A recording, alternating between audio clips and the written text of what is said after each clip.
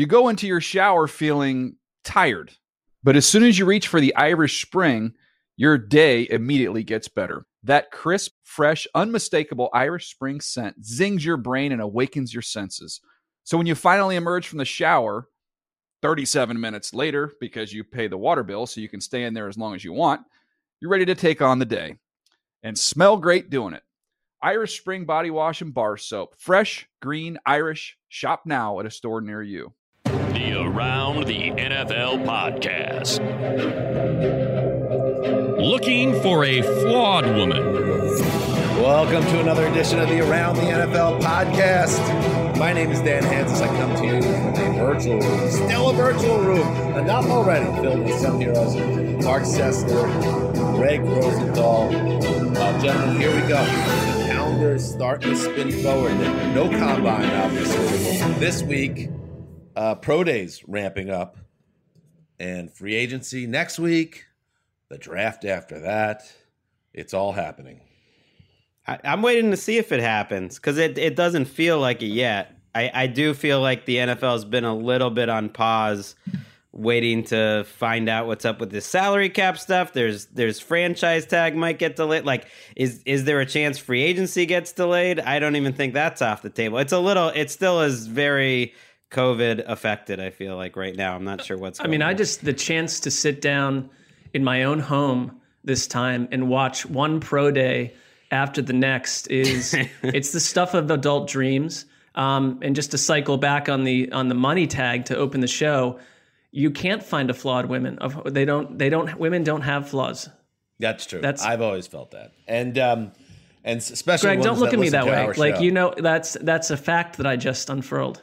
And we will not get Greg to chime in on that topic. Hey, speaking of money, I want to introduce a special guest sitting in on today's episode. Yes, he is a Renaissance man, is what he is. He is an NFL Network star. In fact, he co-helms the Power Ranking show on NFL Network, but he's also one half of the Shock Jock team, Petros and Money, on 570 LA Sports. And he's also, of course, the voice of the Los Angeles Chargers. Yes, you know who we're talking about. Also the voice of God for the Around the NFL podcast, Matt Money Smith. Welcome back. Oh, it is great to be here, gentlemen. Thank you for inviting me. What an honor to occupy one of these four squares with a sweet, tasty lick on that and some colorful chords from what I envision being like a nice maybe Ibanez, and those strings being tickled by Steve Vai or Eric Johnson. Just a guitar aficionado. I love it. Thanks for having me. And it's still going. I do. It must be tough for you though, Money. You have all these like jobs where you got to be super professional, and it's still going. And still going. Stevie Vai's in the corner. That reminds good me. Fade out. My brother was a big Stevie Vai guy, big guitar guy. How could you not be? Back in the 80s. But like you've got all these serious jobs, Money, where you've got to be like the host and keep things moving. And then, as Dan mentioned, you've got like the shock jock role, where you just are mixing it up and calling guys losers and trying to get as much negative attention as you can. It's a weird dichotomy. I would, I'm going to push back on that immediately, Greg, because I like to think that would lend me to believe that you've never really listened to the Petros and Money show. There is certainly negativity, but I think the negativity is more self-deprecating in nature, and then it is all-encompassing. It's we go after everyone, everything, and then as we throw that boomerang, it comes right back and hits us upside the head tenfold because we realize our great failings through the course of our 40-plus years on Earth. No, I say that because I appreciate it. As opposed to like, my home state like Boston, the sports radio there. It's a nicer flavor here. We do like, by the way, we do often like to play clips from Felger and Maz. It is fascinating. But they're clips that you wouldn't think any radio show would want to play. Like because we used to be a national show for, I don't know, like 4 or 5 years. And now, with the advent of apps, people can listen to us anywhere, any place, that we're bummed to see us go away or maybe moved out. They're California expats. And they will tip us off to, hey, check out this clip from Felger and Maz. And it's like them fighting with their interns. It's one of them like basically claiming like, I'll fight anybody. I will fight all of you and I'll beat your ass, that kind of stuff. And still those the are clips. 1990s there. Yes, it really is. Changed. It's like, wait, people are still doing radio this way? And then they take calls and they argue with callers for like 20 minutes. This is really weird. I mean, as someone who does listen to the show quite frequently, I think that the term shock jock is misapplied. So I'm with you, Money. I think that if anything, there's a openness between you guys. You're constantly taking jabs at each other. Yes. And don't sleep on the sports knowledge, the sports talk. It'll sneak in there, and we appreciate that. It's very, Sess, by the way, is the embodiment of what we want the Petros and Money Show listener to be. And I would imagine you guys want the Around the NFL podcast to be, and that is father-son bonding. I think that is something that we can all relate to when it comes to sports radio or podcasts. There is something pretty damn cool about this particular topic that, for whatever reason, no matter what the lines of communication are between father and son, awkward, totally fine, sports seems to be the one path where dad and lad can really get along and chew it up and enjoy the same sort of production. That's well said. I absolutely agree with that. And Money, like I said, voice of the Chargers, but a man that's very plugged in to the entire National Football League and also has a high level of draft knowledge. I mean, the man is going to be a huge asset to today's show because we're going to have some fun. But did I mention? I'm blushing. The man is also, he dabbles in the stock market. He's like one of those guys. He's like, oh, yeah, I dabble. And it pays for his house by the ocean here in California.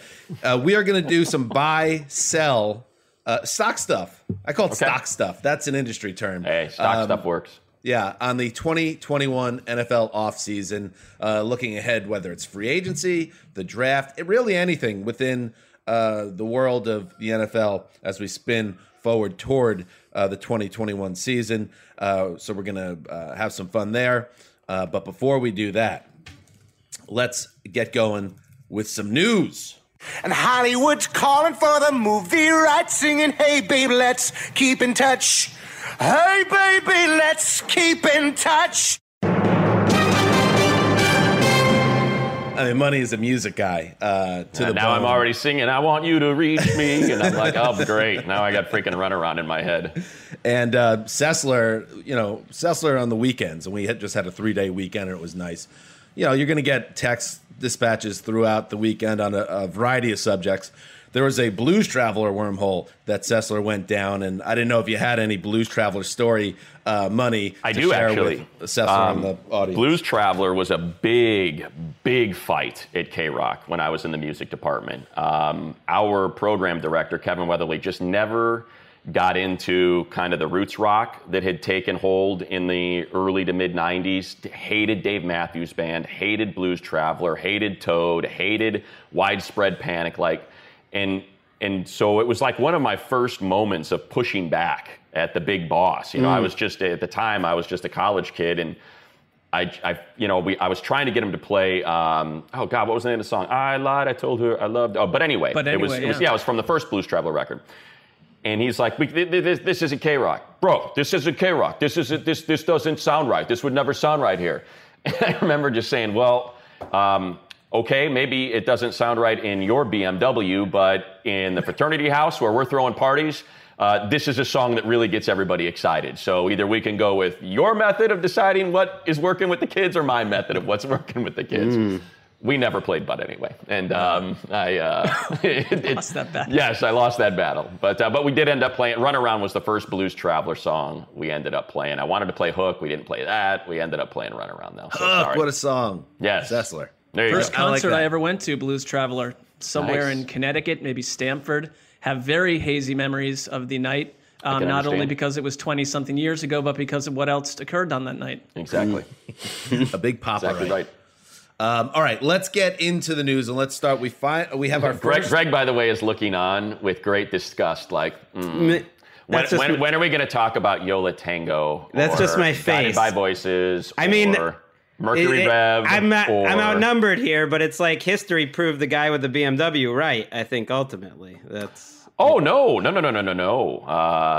That record with Hook and Runaround ended up selling 3 million copies and was a huge alt rock hit I think they actually still. So this is the way radio for those look, people that think you can call up a radio station and ask them to play something, that's not how it works. Every single song is scheduled at every single minute, and there's a specified flow, there's a formula, there's research, there's all this crap we put into it that truly makes no sense. But when you can actually deem something a success, and I promise I will end with this, and you guys can take back your podcast. My great apologies. No, we love it. When something is deemed a success is when it goes into the category called power recurrent, which means its current status. You have basically played through the current the current status of the song is kind of expired. It's gotten old, but it's so good and was deemed such a success that it will appear once to twice a day, every single day in this power recurrent category. And Runaround was one of those songs that ended up becoming a K-Rock power recurrent. So often you'd find Travis hits would get into that power recurrent category as well. As yes. I know. Why does it always rain on me? Exactly. Right.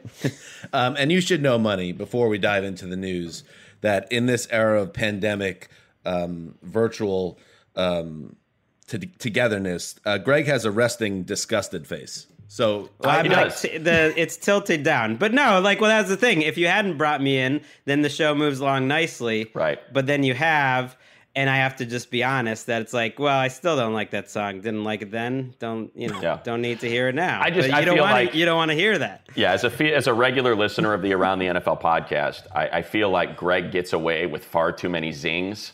And then people be quiet because they just want to move on. And they're like, yeah, whatever. I'm not going to fight every Greg zing because this podcast will be 6 hours long if we push back on every single one. So do we really have to do news or talk? I just want to do this for the next 40 minutes. I just wanted to establish that Greg zings will be met with another level. Even though now I'm like, if people are watching the video component, I'm so small compared to Greg, which is funny, right? It's kind of, I believe that qualifies as irony because I look so tiny compared to him in this virtual world. Little camera magic. Greg paid a man $30,000 to give him maximum size in his box. All right, I'm done. I'm now a follower. My apologies. All right, let's get into Network listeners. No apologies. We love having Money here, and we have our first franchise tag. It is Justin Simmons, the safety, who's going to make a cool $13.7 million this year because it's the second straight year he's playing on the franchise tag. We'll see. Maybe the Broncos and Simmons reach a long-term deal by July. But this is a man, Greg, who has always done the job in the secondary in Denver, and now they keep him in-house. Most likely. Could be a tag and trade. You never know, but it looks like they're moving forward with Justin Simmons. Yeah, he would have been the best safety on the board in free agency. The big news here is what you said about it being the first one, though. Like, that's the weirdness. We're taping this on Monday. The deadline was supposed to be Tuesday. I was guessing somewhere in the neighborhood of 10 franchise tags. And, the Rappaports of the world are reporting they might push back this deadline. No one still knows what the cap is. It's all a bit of a mess. Like, that's the most interesting part of this is all these other guys that we're kind of waiting to see whether they're going to hit free agency or not. A lot of guys who we expect will get tagged, like a Chris Godwin or Dak and Shaq Barrett. None of it's happening yet. That's what I mean. Like, it doesn't. People's like, watch out for the bloodbath of veterans. It's like, I don't know. I don't see it yet. It's not happening yet. I think the term was massacre, but right. I hear what you're saying. Massacre. It's like the same amount of people are going to get cut as usual, by the way. That's my prediction. Like guys who the teams didn't want.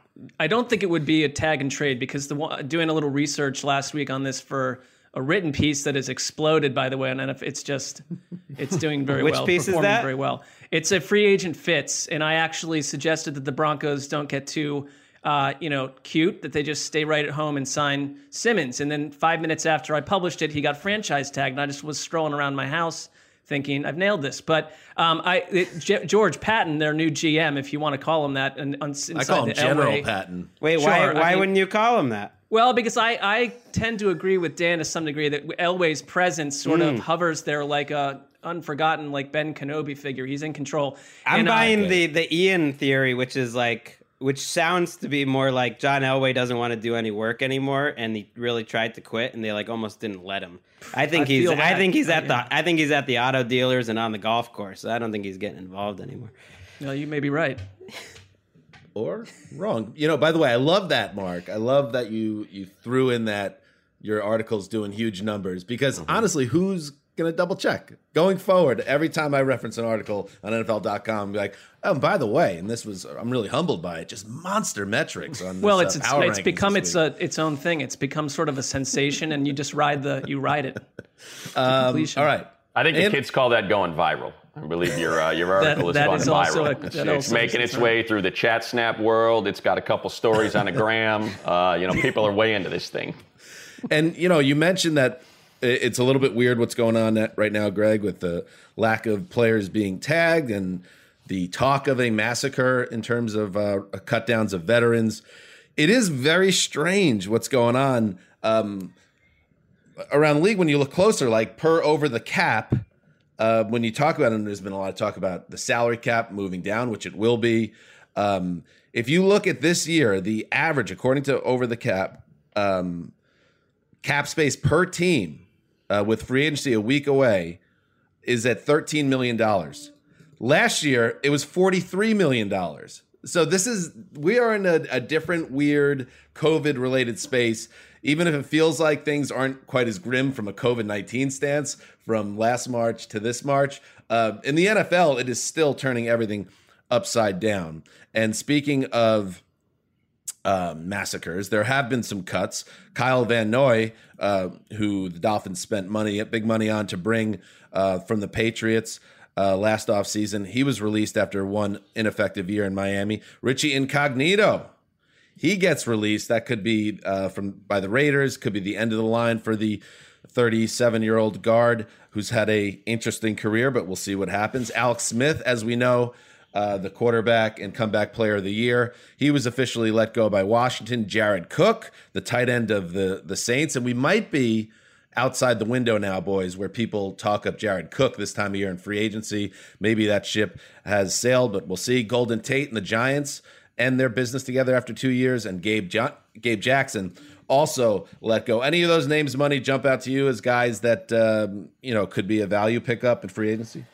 Well, I think, before we get to value picks, I think it's just interesting that the Raiders, which, having seen them twice a year calling Charger games, kind of the foundation of that offense was that offensive line. It was just mammoth, and you guys can all attest to this. When you have access to being able to get on the field, it's just a different level when you're that close to individuals. And when you would walk, on the field during Raider games and you would see Incognito and Hudson and Jackson and Trent Brown and Colton Miller, you're like, my God, these guys look like they are 30% bigger than any defensive line that they face. So the idea that 3/5 of them are going to be gone. Trent Brown's gone. No one's going to trade for that contract. He's going to be gone, though. So I think when you lose, Incognito, Jackson and Brown, I don't know what that means for that offense, which I felt like, look, and this could be my Charger bias coming out, but I just felt like it was celebrated far more than it really deserved. When it needed to win games, it wasn't able to win games. It put up a lot of yardage, and they just weren't able to score touchdowns when they got into the red zone. When they needed to win a game and had the ball at the end of a game, they would seemingly never win. So I don't know if they're trying to adjust what they're doing, but I do know, that's a team. And I think this just kind of building on that. I do think there could be a massacre coming. I really do. Because I think teams that aren't cash rich, and this will speak to our stock conversation later, when you're in times of trouble, you want to find, companies that are cash rich that can weather the storm.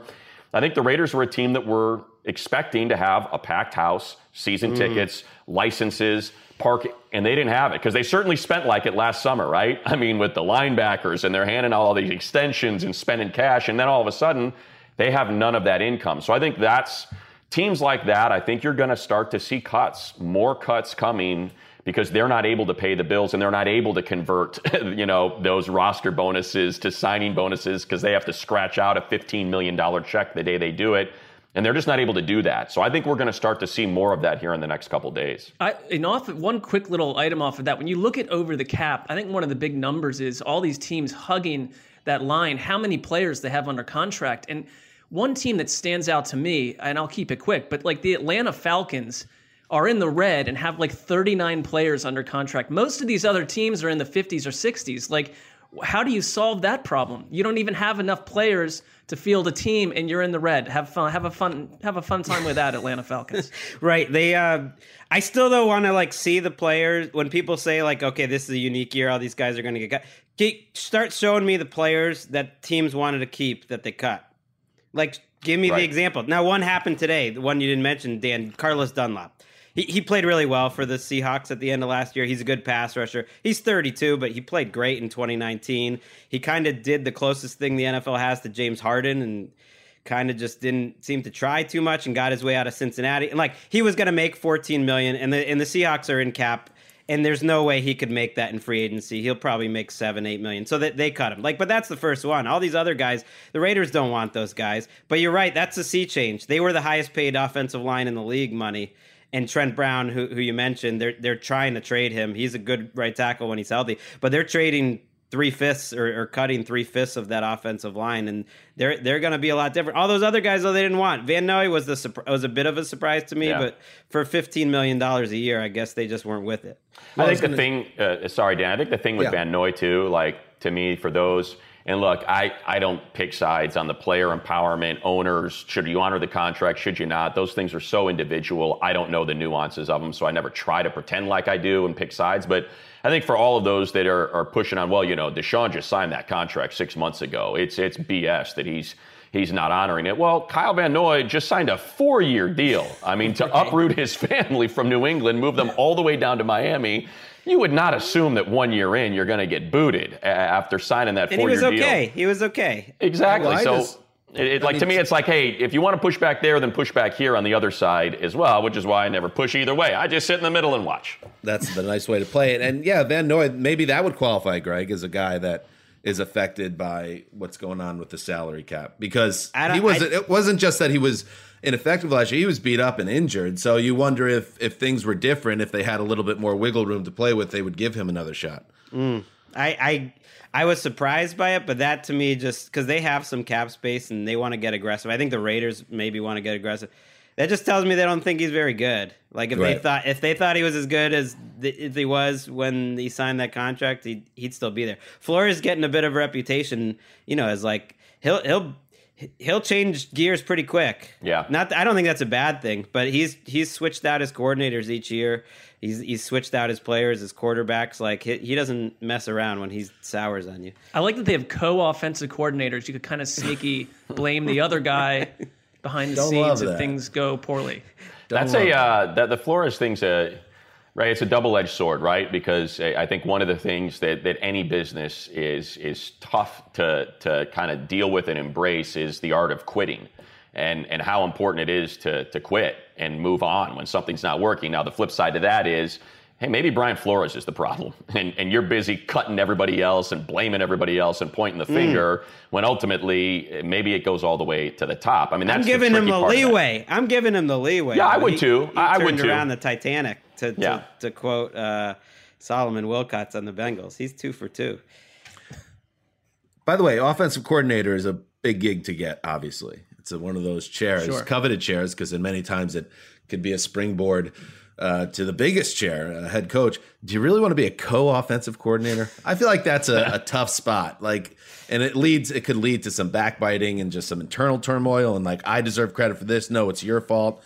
All right. Well, it very much depends on the two personalities of the people in the chair, and that's a mystery to us, I think. Well, just speaking, because it doesn't happen in the NFL a lot, just here in LA, speaking to the draft, USC, which has been a rudderless ship and an abject failure under Clay Helton the last few years, they had always employed a passing game coordinator, a run game coordinator. We had a red zone coordinator. Like the word was, when it was at its worst, was T. Martin was basically calling the plays until they got to the 20, and then Clay Helton would take over calling the plays. I mean, it is no way to run a football team, and you wonder why, they're no longer mentioned with the other blue bloods in Alabama and Georgia and Notre Dame and Clemson, and SC barely gets a sniff of that anymore because it's just been such a disaster, and that speaks to, making sure, okay, it's fine to move on and it's fine to cut bait, but let's just make sure it's not a quirk in the personality, that it's not necessarily production related, but you better be able to get along with this guy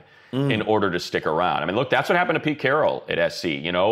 He, I should say this, allegedly was not happy with all the praise that Norm Chow was getting and all the credit that Norm Chow was getting for having basically saved Carson Palmer, this this Hercules of an individual, that when you saw him up close, you're like, my gosh, if I wanted to build a quarterback, this is what it would look like. And he just was kind of a middling player through the majority of his career at SC. Chow comes in, the guy wins the Heisman, they start that run, and the next thing you know, Norm Chow's out of a job after winning a national championship. And he's like, what just happened? Right. In other news, so you have guys being shopped and reports out there. Zach Ertz, that's one name. That's one name out there. He's the tight end for the Eagles. A big-time player. I mean, he caught a game-winning touchdown pass in the Super Bowl a few years back. He's coming off a bad year where he's all banged up and couldn't really move. And also, and this seems to be getting overlooked in people talking about the end of Zach Ertz, a terrible quarterback situation for most of the year. He is reportedly on the market right now. Also on the market, this one was a little bit surprising because you wouldn't think this is a player who would have a robust trade market, but Adam Schefter reports that the Lions have had trade discussions with other teams regarding backup Chase Daniel, who's one of those dudes that's still employed. Great locker room guy, and sometimes that keeps you in business. And a couple linemen out there also floated as being shopped. Andrew Norwell, the Jaguars guard, and Kevin Zeitler, the New York Giants guard. So some interesting names there. And a preview of maybe who's getting cut later this week. That is someone, exactly. Zeitler and Norwell, were guys who, in hindsight probably ranked way too high on, Chris Wesseling and I's top 101 when they were free agents. I mean, those guys got huge money. Well, Zeitler got traded, but he was a big time free agent. Norwell, same. It's like, and there's always it's always guard. I don't know why guard is a position. Tackles it too. It's like, hey, you can plug this guy in for the next 10 years. It's like, this is as safe as it gets. Well, not really. Like, a guard's only going to save your team so much. Get a good offensive line coach. Get a good scheme. That matters more. Like, your guard's only going to save these guys so much. So we can say that the Browns won the Odell Beckham trade if Zeitler's getting kicked to the corner this soon after the transaction. We'll see if Odell Beckham is kicked to the curb. I think it did fine for both of them. It did fine. We'll see. All right. You mentioned coordinator, Greg. I think this is. Is this more Norm Chow talk? That's enough. No, you guys always. No, I miss Norm Chow. Norm had a little run with Vince Young. That was fun. I know Petros loves those USC hype videos. Though. He's very into that. So nobody gets better recruits and puts together better hype videos and then doesn't develop the talent than SC. No, this is a tip of the cap to one of your favorite folks. I thought this was a perfect way to describe it. Move the sticks, Daniel Jeremiah. When all the talk about how much are we paying these head coaches now, and are we really going to pay Urban Meyer $8 million a year? You kidding me? It's like, yeah, that's Andrew Norwell's contract. So right. Would you rather have Andrew Norwell or would you rather have Urban Meyer coaching your team? Because the same guy that's scratching out the check is going to be asked to write that check. It's just a perfect way to illustrate. Yeah, pay the head coach. Whatever the heck he wants, pay him. Pay the offensive line coach. Right. That's what Zach Ertz is due to make. That's why I'm not really buying there's multiple, when they say multiple teams are interested, to me, that's probably like giving up a pick swap for the 6th to the 7th round or something. I'd be shocked. What does he make? Ertz looked done to me. He was $8 million. I know he's been banged up, but that's part of it. He reminded me of Owen Daniels a little bit, like towards the end of his career with some of those routes. Sometimes for tight ends, it comes quick. I mean, he was going through some physical stuff we'll never even know about, though. Yeah. In other news, Micah Hyde and the Bills agree on a 2-year contract extension worth $19.25 million. So he was due to become a free agent after the 2021 season to make sure they keep him in-house. And finally, and this was very disturbing news to me because I'm just not ready for it to be over yet, but John Clayton of ESPN reports that Ryan Fitzpatrick, quote, looks like he's going to retire. How about that? That surprised me. I thought that this was someone with a great desire to start a year ago, and I think he could quickly get work somewhere else as the greatest bridge guy around. I mean, he could still make some more money. So retirement would surprise me. I don't typically buy that stuff until it happens, and I could see him getting pulled out of retirement if the right team fell into chaos down the line. He's sneaky ancient. He's turning 39 later this year. But Greg, and I think you had him in your top 40 free agents. he's been playing some of his best football. So I don't know if it's just a situation where he's ready to move on to the next stage of his life, or like Mark is alluding to here, that it's part of a ploy to put it out there. Come get me, but I don't want to be somebody's backup forever. I mean, a ploy is strong, but that's possible. Or it's just like where there's no news right now, and John Clayton, who has a radio show in Seattle, like someone pulls that off of him talking on his radio show. That's not like, I don't know if it was like a hardcore, report. It's just this is the life of an aggregator right now. John Clayton, Greg Rosenthal, but he just threw it out. He didn't say some this is respect on his name. Also, by the way, that kind of gets to what I'm talking about. What teams are putting out feelers for these quarterbacks right now? I don't think any, because they're waiting to see what happens. They don't even know. Like, if Fitzpatrick is disappointed by the lack of tampering going on, it's like, I don't think they're doing it with that level of quarterback yet. They're just waiting and seeing what's going on with his cap and all that. I wonder if there's a tipping point for Fitzpatrick, though, in terms of money, because he did, I believe, he played last year without his family, right? They stayed, and he was in Miami. 7 kids. So that's what I mean. So he wasn't with the family, the COVID thing, so he couldn't go to see them, or else he had to sit out for 14 days. My understanding, it was a pretty tough year for him off the field. So I wonder if, reduced cap, like you said, he's not getting any feelers. Like, you know what, I'm not playing for $1 million, or 1 point whatever. He's like, if someone wants to come give me $5-6 million, okay, I'll do it. And then that brings you to the cap. Like, who's really giving that guy, when the cap's going to shrink by $20 million, $5 or $6 million to be a bridge or a great backup? You know what I mean? And and how annoyed is that wife after like a 7 months of an NFL season with 7 children, and the dad figure has not been home for even 3 minutes? That's tension in a barrel for you. But if I'm Fitz or Andy Dalton or Teddy Bridgewater or Jameis Winston or whomever, I'm rushing to that meeting with the Denver Broncos, because if you want to look for a job where you have a path to playing time, even if it doesn't mean a week 1 starter, hell yeah, get up there and beat out Drew Lock, and all of a sudden you might be set up with a nice gig. That's the dangerous, that's the, for General Patton, right? That's the dangerous signing, because you can't have someone that's, too commanding of the locker room, or Drew Lock never has a chance, no matter how cool he looks, mouthing lyrics on the sideline before a game. So cool. But you also want someone that could legitimately beat him out, right? Because you're not entirely convinced that he's the guy. That is like, who would you think is the best fit for that kind of fills both of those lanes, if you're still crossing your fingers that Drew Lock could be the guy of that group? Fitz isn't a bad one, but I would go with someone that's just like better at playing football than Drew Lock. That seems like what I'd be looking for.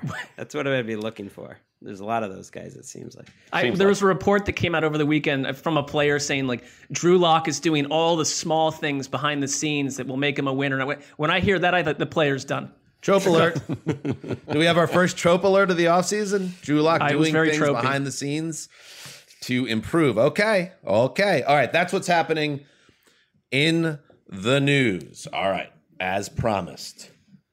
Money, you dabble. You dabble in the old stock market, don't you?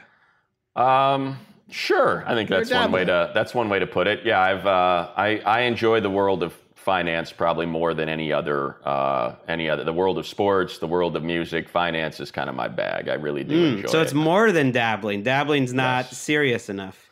Well, I trust what's really important to those that truly know what they're doing. But because I have a hell of I have a misguided sense of grandeur. So I believe I too can beat the market, and I have a couple of my own accounts that I operate and have with some success and some great success and some great failures, like most who get into the world of finance would say. But yeah, like some of my favorite podcasts are finance-based podcasts, economics. So whatever.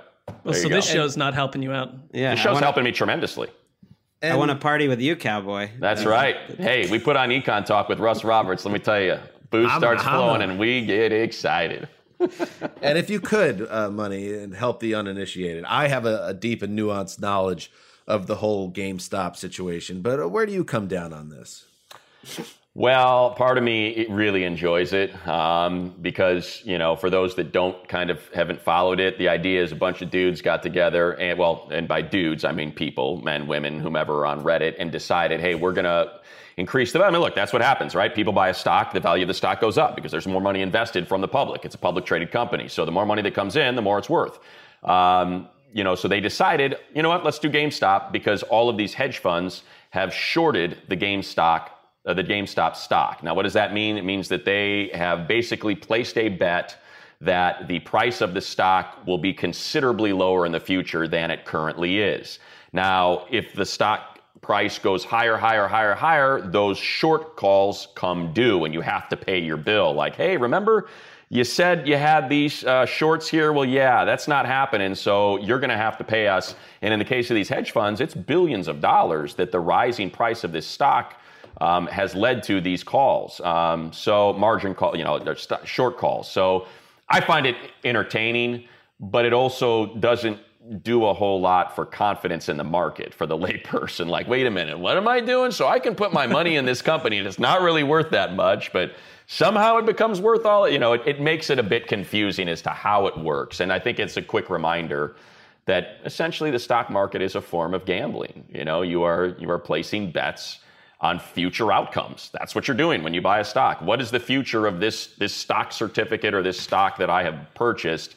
That is what's going to determine whether or not I win or I lose this bet. Right, but unlike gambling, it's like gambling, at least you know who won or lost. In stocks, like you don't necessarily even, you could be told, like it could be all just fraudulent that companies that aren't worth much, their stocks go well, and company, it's like it blows your mind. I'm with you. Yeah, are you taking notes on this?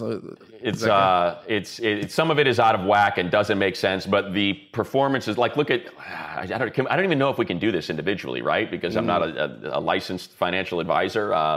But like you look at something like Tesla, right? It doesn't make sense, but the future projections are so promising for Tesla, even though they have not been able to, the price to earnings ratio is so out of whack and makes no sense from a classic market perspective, which I think the S&P is typically somewhere between 13 and 15. And when you're trading at 150 times your earnings, you're like, this you can't sustain this.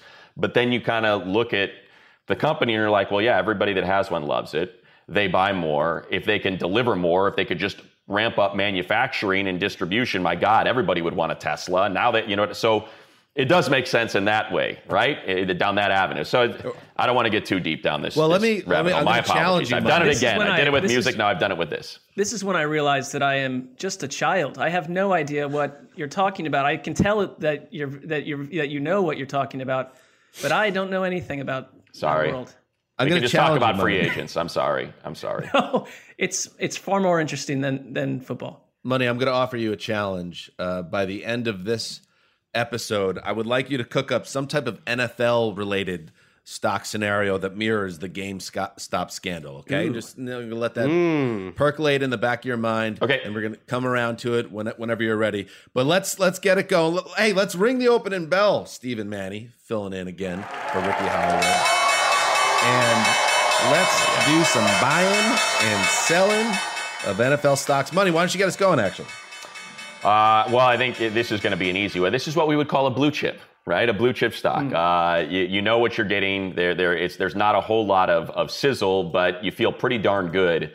And it's probably expensive because it's an established company that is going to keep selling their product, and you're not too worried about it going bankrupt or seeing earnings reports that are dramatically lower than what were projected.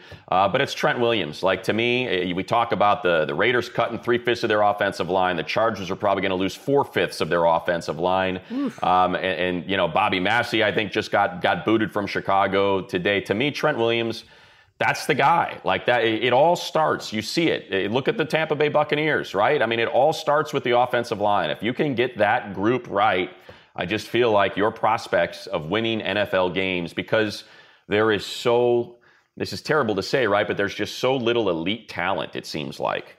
I don't know why it's become it seems like it's almost tougher than quarterback to figure out offensive tackles. And I think we know he's good. He is damn good. And when we were seeing him do those box jumps before he showed up in San Francisco after the trade last year, we were like, my God, in what world is that trade not worth it? And that's why you might even be able to make the case, if the Texans weren't so bad, that the Tunsil trade was worth it, to have a 25-year-old at that position that you could maybe lock up long term. So that would be my number one buy of any free agent out there, especially in terms of how many different teams could use him. Right, so many. I do wonder if the Jaguars are just going to throw stupid money at a lot of these guys, and Trent Williams would make sense. Although he might be the rare guy that's made enough money and will make enough money on this contract no matter who he plays for, that he actually considers, do I really want to play with Urban Meyer? I was just, with Washington, like he might actually consider, well, the Colts are offering less guaranteed money, but it's still a massive contract, or picking a situation. You're right. He is going to make more, I think, than any player available. And I think it'll be by a lot. I don't think there will be a close, like if we're doing those sandwiches, I'm taking Trent Williams and you guys can have the field. I usually want the field. And you have him number 2 overall on your top 101 free agents, Greg. I'll throw one out there, Greg. How about this, Money? And I got a volatile stock. Okay, volatile. Okay, and for those that aren't in the know, like me and Money are, that's the type of stock that can move up and down wildly, can provide great profit opportunities, but also it comes with greater risk. And which brings me to a name that came up earlier, Odell Beckham Jr. I want to see what's happening here with Odell. Obviously, he's currently rehabbing the ACL tear that ended his second season with the Browns prematurely. And we all know what happened after that, Baker was very up and down with Odell there, and a lot was made of it, whether it's fair or unfair. And I'm curious, Mark, your thoughts on that, that Baker played a more comfortable, successful brand of football once Odell exited the lineup, when he wasn't, quote unquote, trying to force it to Odell. These are the narratives that came into being after Odell exited the lineup. And I'm wondering now, you step back and you're in the Browns front office and having these conversations. Okay, he has 3 years left on his contract, no guaranteed money left on the deal. The Browns can get rid of $15.75 million by trading or releasing Beckham, freeing up some very valuable salary cap space, especially at a time when you now have proof that your offense can function without this high-profile, volatile stock. Not a volatile man. He gets a lot of grief, but he's fine. A little bit left of center, maybe, as a personality, but not a bad dude by any stretch. So I think it makes sense that the Browns would potentially move Beckham, even if they're saying otherwise right now. Kevin Stefanski, I can't wait to have him back, blah, blah, blah. And I wonder what they could fetch in a trade, because the Giants deal was a blockbuster. I wonder, I have two options, more like a big picture. Odell, what if the Browns sent Odell and a 3rd-round pick? Could they get a 1st-round pick for Odell Beckham in 2021? I think he's about 28 years old. Would you get Odell for a high 2nd-round pick in a trade? Would you do that if you were the Browns? And then I'll have a more focused one here. What if Odell goes to, let's say, the big splash, desperate Chicago Bears for Allen Robinson, straight up in a sign and trade situation, tag and trade Allen Robinson? All thoughts. I find it somewhat. I would be a little bit surprised if Odell's on the Browns in September. Thoughts? I think there's something to that. You also have Jarvis Landry commanding $15 million plus. So those two players are eating up $30 million this season. And it is a sort of impossible question to answer, I think, to say, are they better without him? I do think this. I think that Baker Mayfield, the whole Baker Mayfield experience, he thrives when he is the alpha.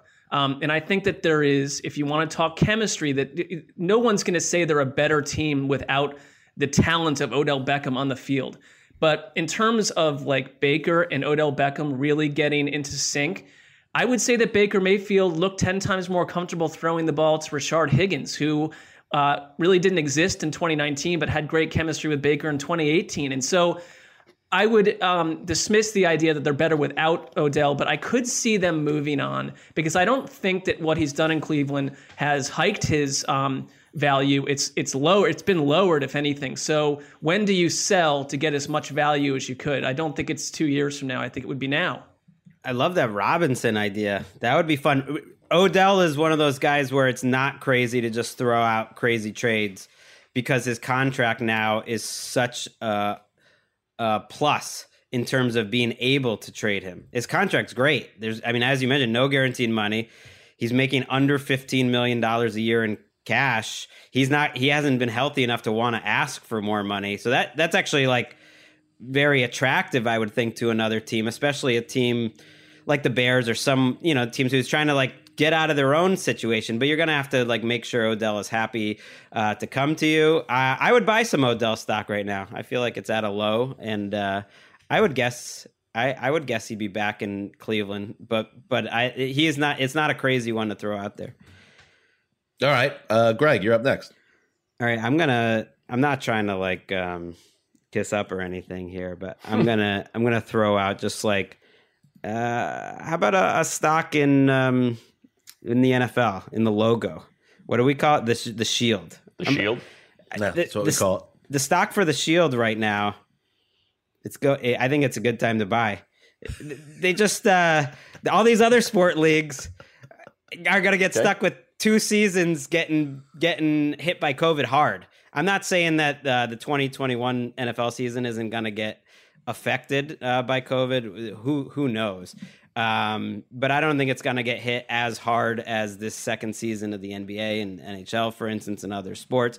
After all of this that just happened, they're selling all these TV deals for like double the amount. It proved a little, not COVID proof, but the ratings and everything are just like at an astronomical level. It's like you're getting the same amount of people to watch this like Oprah Winfrey blockbuster with Markle as like Bengals Jaguars on a Thursday night football. And it's like it's just kind of amazing to me. They're giving out the bonuses. That's a good sign. We found out the NFL. It's like it does feel like they weathered the storm, and this TV deal is just going to like bring in all this money. And this cap situation is a little bit of an issue this year, but it's all going to just like skyrocket back up. It just struck me this week, kind of watching the other leagues and how they've got their own issues, that the NFL, if they're coming out of this with doubling their TV deals, it was like, what did it really hurt them? Score one for the underdog.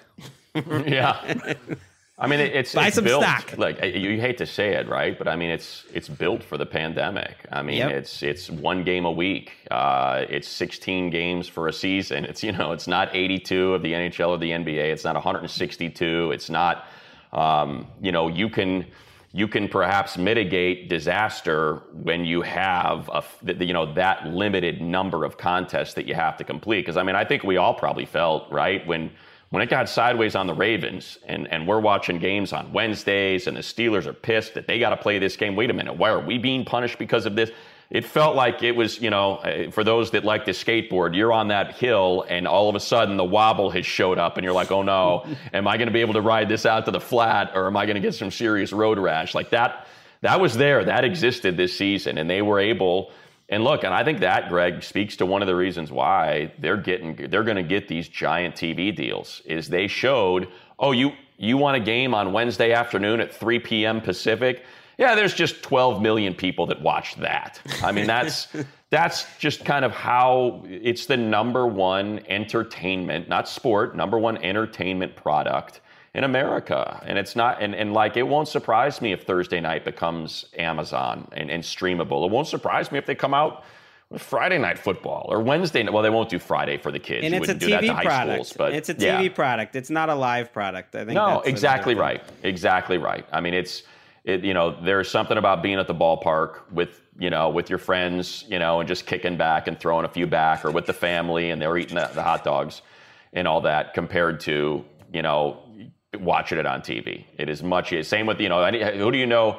Anybody that's ever been to an NHL game, they say, dude, that sport is amazing in person, and they will not watch a single second of it on TV, yet they will gladly go to an NHL game in the arena because it's a blast. So yeah, you're right. I mean, it feels like, speaking of stock, it feels like we are at the not just the 52-week high, but the all-time high. And when stocks get to that, like when you look at an Amazon stock and you're like, wait a minute, I got to drop $2,400 to buy one share of Amazon stock. That's what we're talking about. Well, Yeah. And do you know anyone who's going to stop using Amazon in the near future or in the foreseeable future? So go ahead and buy the $2,400 stock because it's probably going to be $3,200 a share before you know it. And I think that's the NFL of which you speak. That's what the guy who bought all the Blockbuster stocks said in 2003. So, Well, and that was a deft move. He nailed that. 03 was a little late there for Blockbuster. I think. By the way, you brought up the Markle Prince Harry Oprah interview, Greg. Quite dismissively, too, by the way. No. I mean, I'm saying that's like as big a blockbuster as there is. And I'm just saying like that does like a Thursday night football rating. My wife. Greg has Oprah in the John Clayton category, just to let you know. Public enemy and a nuisance. My wife is a certified Anglophile. She loves all that stuff. And she said to me before the show aired yesterday, she's like, oh, yeah, this interview that's going on, which I had no idea what it was, and I fell asleep watching it with her. But she was like, oh, yeah, this is going to do like Super Bowl numbers. And I was like, what? No, it's not. There's no way it's going to do monster numbers. And then the next morning, you know how it is. We're all married, and you have these little battles, and you just want to win the battle. So the next morning I wake up, and I'm like, okay, I know I'm right. I just want to see how right I am. So that's going to be a big W over coffee. Markle, Prince Harry, Oprah. Huge number. 17 million people watched it. That's a huge number, obviously. Yeah. Super Bowl 55 and ratings that were down 15% for whatever reason, 96 million people watched that game. That's how you double your contracts during a pandemic. A little W there. I mean, how did you scored the big W. Right. Were you cantankerous or were you a gentleman in your victory? Total jerk about it, but that's, but I know she's usually going to beat me in most things, and I'm usually the one that's wrong. So when you do get a chance to get the W, you run with it. Okay, let's move on here. Up next, Mark Sessler. I like to, if I were to operate in the stock world, when you feel just a vibration that something's on the rise, that there's something out there, a property, a new idea, an inventor, an inventive individual, I buy my stock in that. And I am getting in early on the Brandon Staley experience in Los Angeles. When they hired him, and first of all, this was the guy that I think he triggered a lot of glowing think pieces last season. And having read a couple, I thought, all right, here we go with the Rams again, and they're all their little shiny little boys, perfect little coaches. But the more I read about Brandon Staley, I became kind of like very intrigued. And then when he went to the Chargers, and I am not bringing this up simply because the voice of the Chargers is on the show with us. The voice. It feels like that would be a good place to do it, but. When he, all these coaches, and I think it was a tough year. Wait, we go. Money's putting on his Chargers helmet. There we go. As contractually obligated when the Chargers come up on NFL Network programming. Go ahead, Mark. Please continue. No. Well, I would just say that, I think that it was a tough year to be a new hire because your interviews aren't done in big rooms with hundreds of people and lace and confetti and all this stuff. You're stuck on Zoom. Like the Eagles coaching staff came out looking real clunky, and that's a talking point. And I went down. I was like, I'm going to watch Brandon Staley. I think I texted you guys. Like, I watched every sort of intro thing he did one day, and I was blown away by. And I mean this in the nicest way. He's like an intense nerd in the most perfect way a football coach could be. I think he is. The kind of coach that we're going to be talking about in glowing terms a year from now. And I think it's the right kind of dude for the Chargers at this point. And so I'm buying with all the capital I have. I'm putting it into this stock right now. Bullish on Staley. We know money's buying. I've been, because of unfortunately the world we're living in, I haven't had a chance to kind of get with him as much as I would have liked to. But the limited interactions I've had, he's impressive. I mean, it's can you coach? I don't know, but just in terms of interacting, his ideas, the way he answers questions, I'm really impressed by the staff. In particular, I did not know this special teams coach, Darius Swinton. I've been on all the Zoom calls and stuff. That dude is impressive. Like, he was talking about, what they had crafted in Arizona, clock management team, situational football in the final 5 minutes team. And he was part of that. How, you think about that video that went viral of Larry Fitzgerald, he was the get ball guy to set it down. He's like, oh yeah, that was stuff that, that we work on every practice that we're responsible for. So I like the staff. I like bringing in Lombardi and then also bringing in someone from the Kyle Shanahan tree. And when you talk to him about, how he staffed up, it was an interesting answer, which is, well, yeah, we want to have as many possibilities as so we can take from this pot, and then, we got to get with Justin and figure out what works with him before we know what kind of offense we're going to run. So I figured, here's a guy that's worked with Breeze for this long. That's part of it. Here's someone that's worked with Kyle.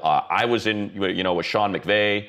And so I just kind of like the way he's built the staff, just sort of the presentation of, I'm a listener, I'm an aggregator, and it's not all about me. It's about finding. And then on top of all that, all you got to do is just hear what Jalen Ramsey had to say. I don't know if you saw the Derwin James quote. It was pretty damn funny, though. He said, when we were at Florida State, Jalen was like, man, I don't like Jimbo. And I'm like, I'm all right with Jimbo. He's pretty cool. He goes, and then, I got Gus as my defensive coordinator, and Jalen calls me. He's like, man, that Gus Bradley, he doesn't know what he's doing. And I was like, I kind of like Gus Bradley. He goes, and then I get a call from Jalen. He's like, hey, man, this Brandon Staley guy, just the best coach I've ever had. Wow. So I think that, just to have someone that certainly seems like he could be an adversary, or not an adversary, but a little, have issues with coaching, to hear him sing the praises, along with Von Miller and Khalil Mack and just like all those guys, I think speaks well for the future of Brandon Staley. I'm a little worried about Joe Lombardi, though. I mean, I love Justin Herbert, and you hire a guy who was had a pretty uninspiring track record, and not a lot of people were beating down his door to get, and that's the franchise and its defensive coach. That's my worry, because I just want to see Justin Herbert be like the best quarterback in the NFL, because I love watching him that much. I mean, there's that relationship there with Staley and Lombardi, where Lombardi coached him. I think at Mercyhurst is where he was or I don't know if it was Dayton, or I think it was at Mercyhurst that they were together. I get the sense, though, Greg, that Staley's going to have his hands in a lot. Like he's going to be the conductor, and he's got here's your brass, here's your woodwinds, here's your percussion, but I'm running this thing.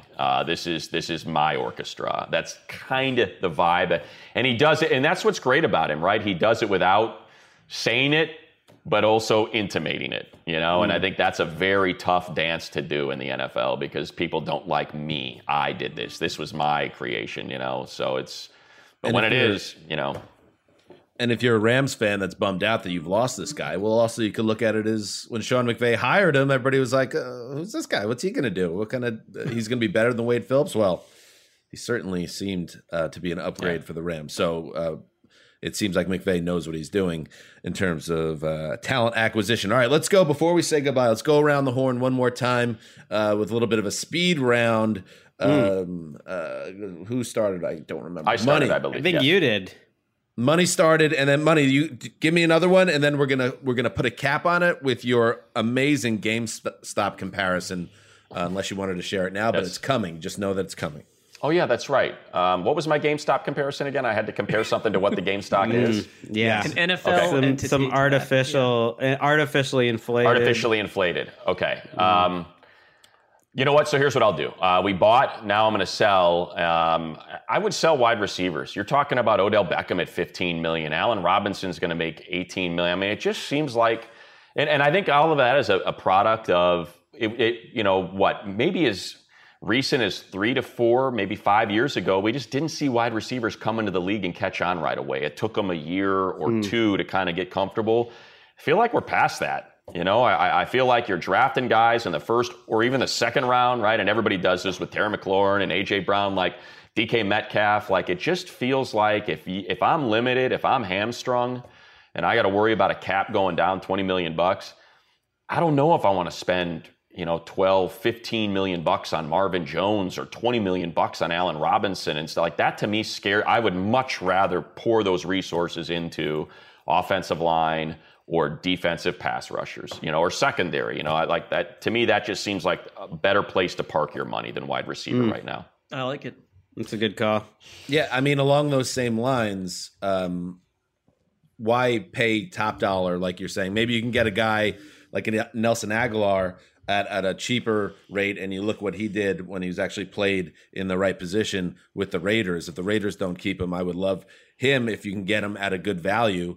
But for me, I wanted to focus on a stay away, and it's another Raider from 2020, Marcus Mariota. I'm seeing his name floated a lot. It's a lot. It's been out there. Like he's going to be traded here, there, and maybe the Bears. He makes sense for the Bears who really are looking for something fresh and potentially exciting at quarterback.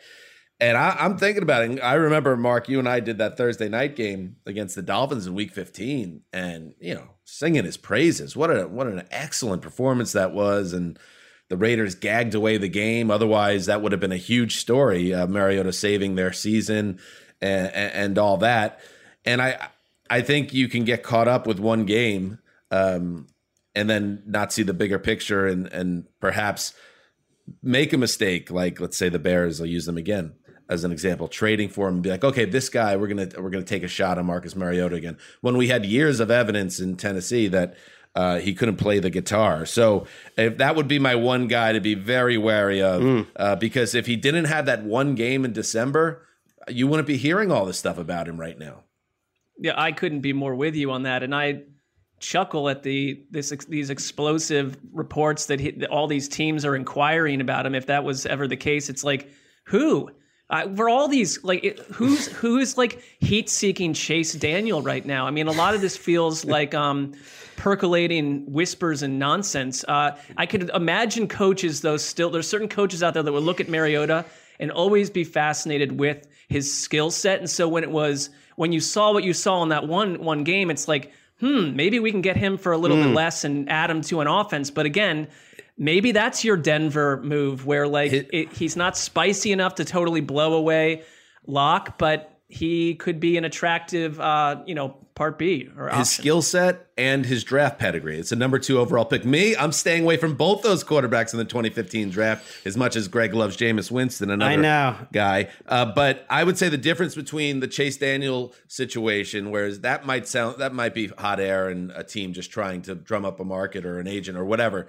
Whereas I really do think that in our league, there are going to be front offices and coaches that was a primetime spotlight game that are like, oh, Hamana, this guy, I can fix him. I can make him a 16-game starter. Like, I think that happens in football, as silly as it may be, because it's really short-sighted. You win Coach of the Year if you do that. I mean, it's a great narrative and story, and that's how coordinators become head coaches half the time. There's too many of these guys available, which is why I'm selling stock on my top 101, the quarterback rankings. I ranked them all too high. I thought you meant the whole thing. I was like, wow. Just the quarterbacks. All those guys at the top, Cam, Jameis. You could throw Mariota in there, even though he's not on the 101, and Fitzpatrick and Dalton and even Tyrod. Keep going on.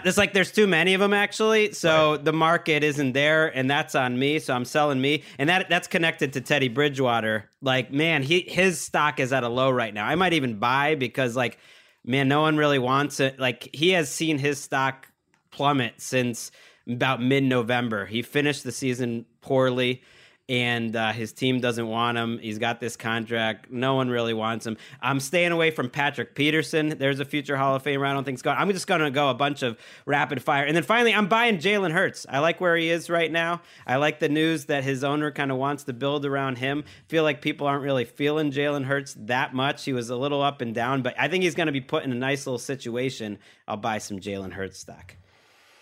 Okay. Hey, by the way, speaking of quarterbacks, Greg, you've been suspiciously quiet on another free agent quarterback, Geno Smith, who's coming off a 94.2 passer rating this season. I think he threw 3 passes. But, it's important that you've always been a big fan of his, and maybe it's time to either make some type of statement about Geno Smith, where we are right now.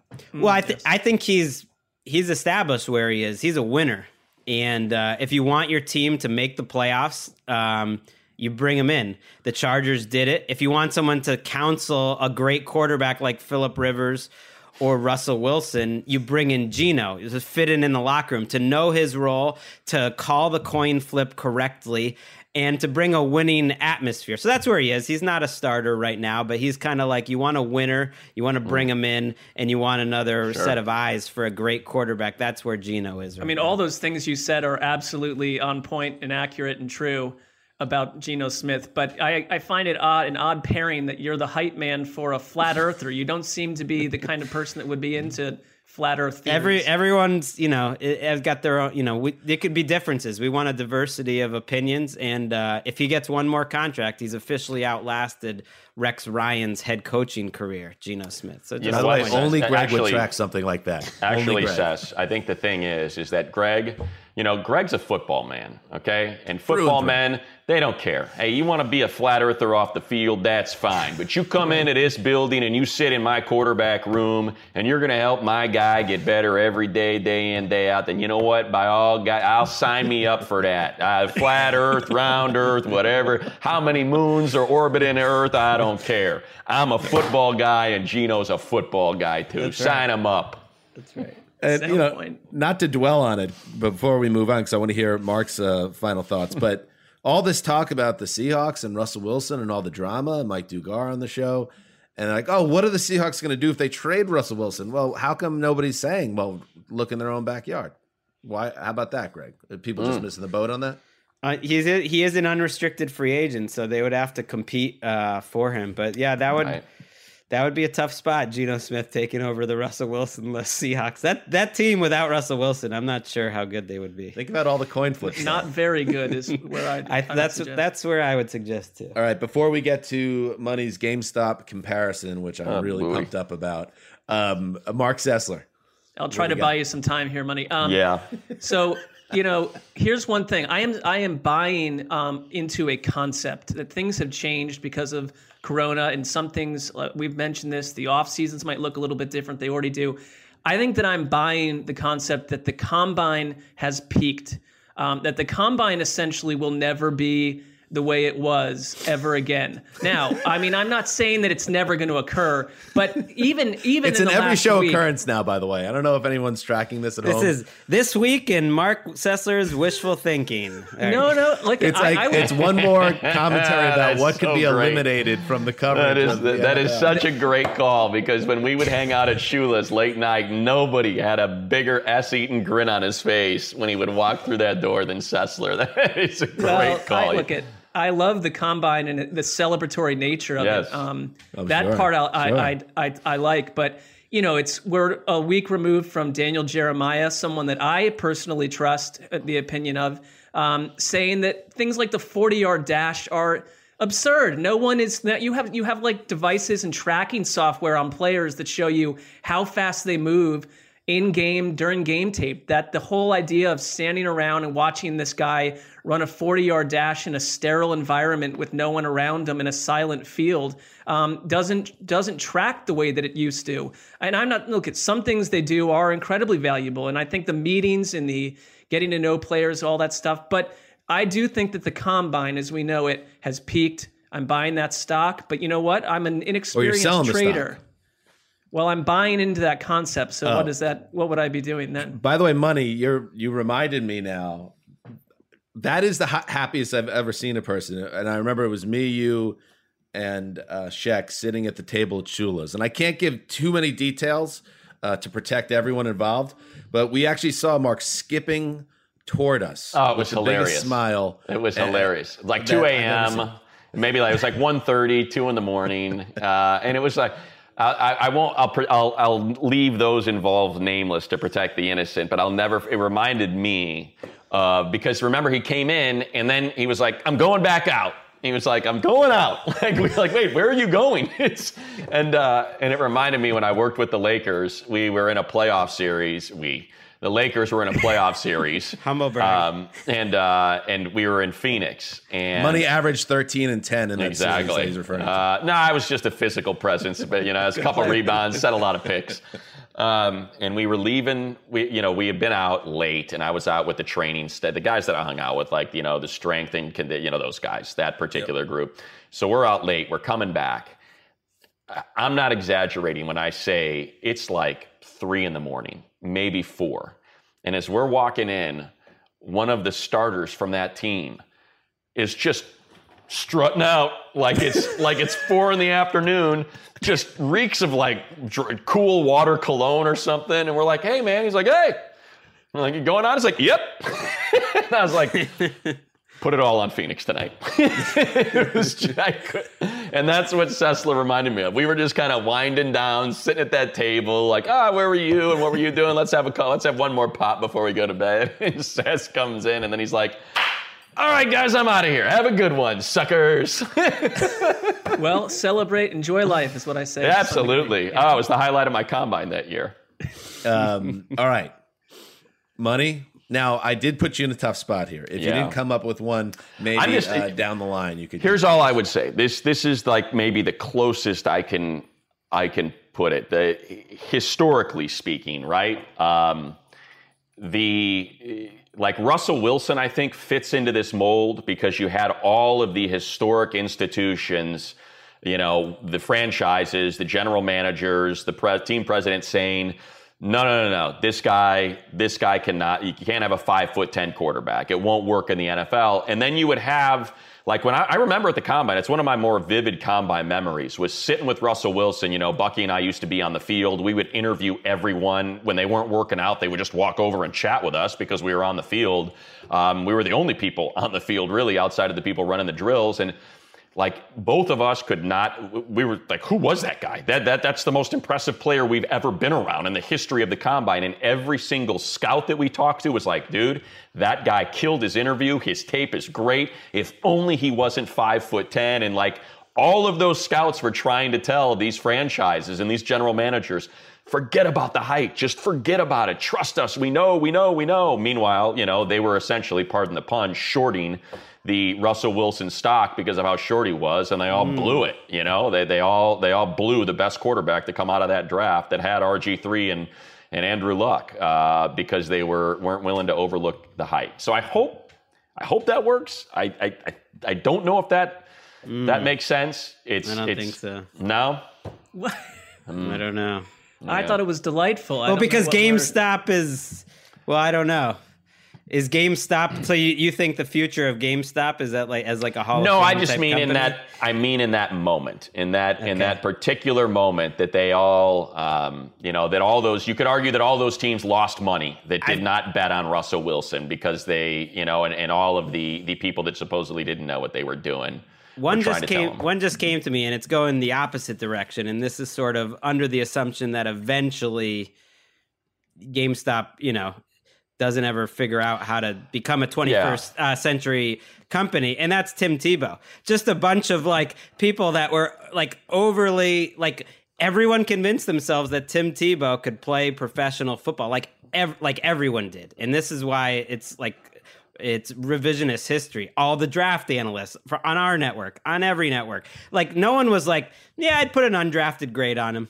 Or like, everyone was convinced, even when the Broncos took him there, that it was like a lot of people thought it was like, that's a good move. Like, okay, the guys that were down on him was like a second round pick. And it was like this insane Johnny Manziel was a little bit like that too in hindsight, but it's like an artificial inflation of something that's not really worth anything. So here's the only reason why that one doesn't work is because, sorry, Greg, but it's because essentially people like the institutions bet on GameStop to fail. That's what they did. They placed bets that said this is going to fail. And then they're called Reddit Raiders, decided to pool all of their money and say, oh, you have shorts on here? Well, guess what? We're going to raise the value of this stock. You're going to get short squeezed, and it's going to cost you somewhere in the neighborhood of $5 or $6 billion.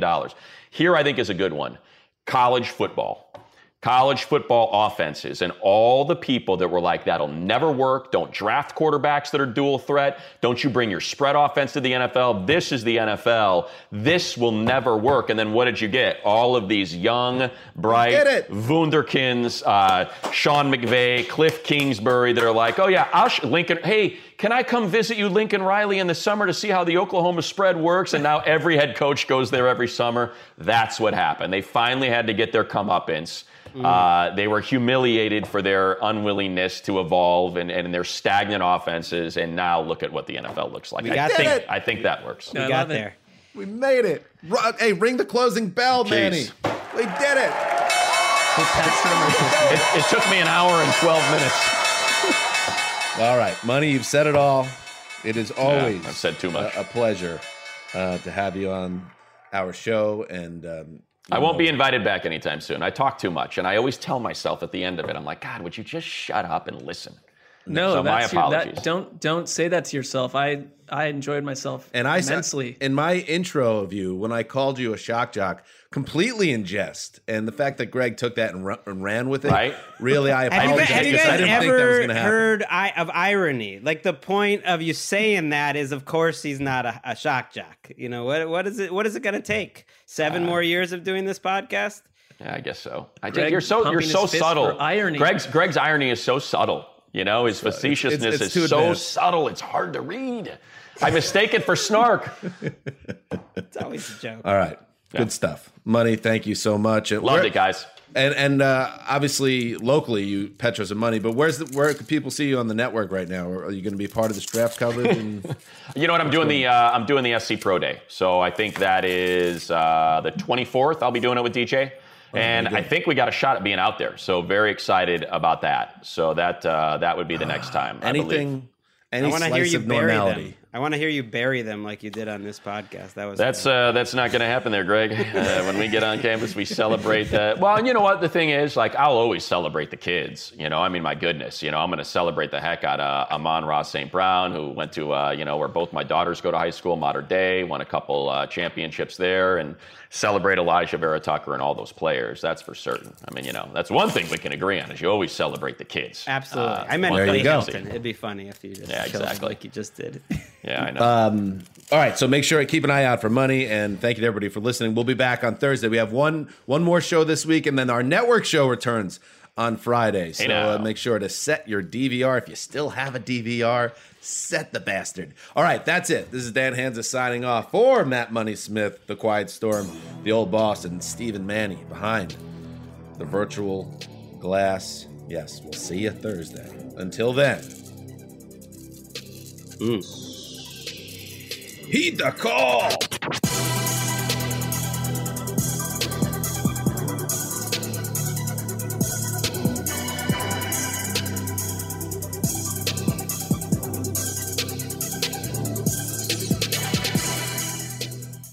You go into your shower feeling tired, but as soon as you reach for the Irish Spring, your day immediately gets better. That crisp, fresh, unmistakable Irish Spring scent zings your brain and awakens your senses. So when you finally emerge from the shower 37 minutes later, because you pay the water bill so you can stay in there as long as you want, you're ready to take on the day and smell great doing it. Irish Spring Body Wash and Bar Soap. Fresh, green, Irish. Shop now at a store near you. When you drive a vehicle so reliable it's backed by a 10-year, 100,000-mile limited warranty, you stop thinking about what you can't do and start doing what you never thought possible. Visit your local Kia dealer today to see what you're capable of in a vehicle that inspires confidence around every corner. Kia, movement that inspires. Call 800-333-4KIA for details. Always drive safely. Limited inventory available. Warranties include 10-year 100,000-mile powertrain and 5-year 60,000-mile basic. Warranties are limited. See retailer for details.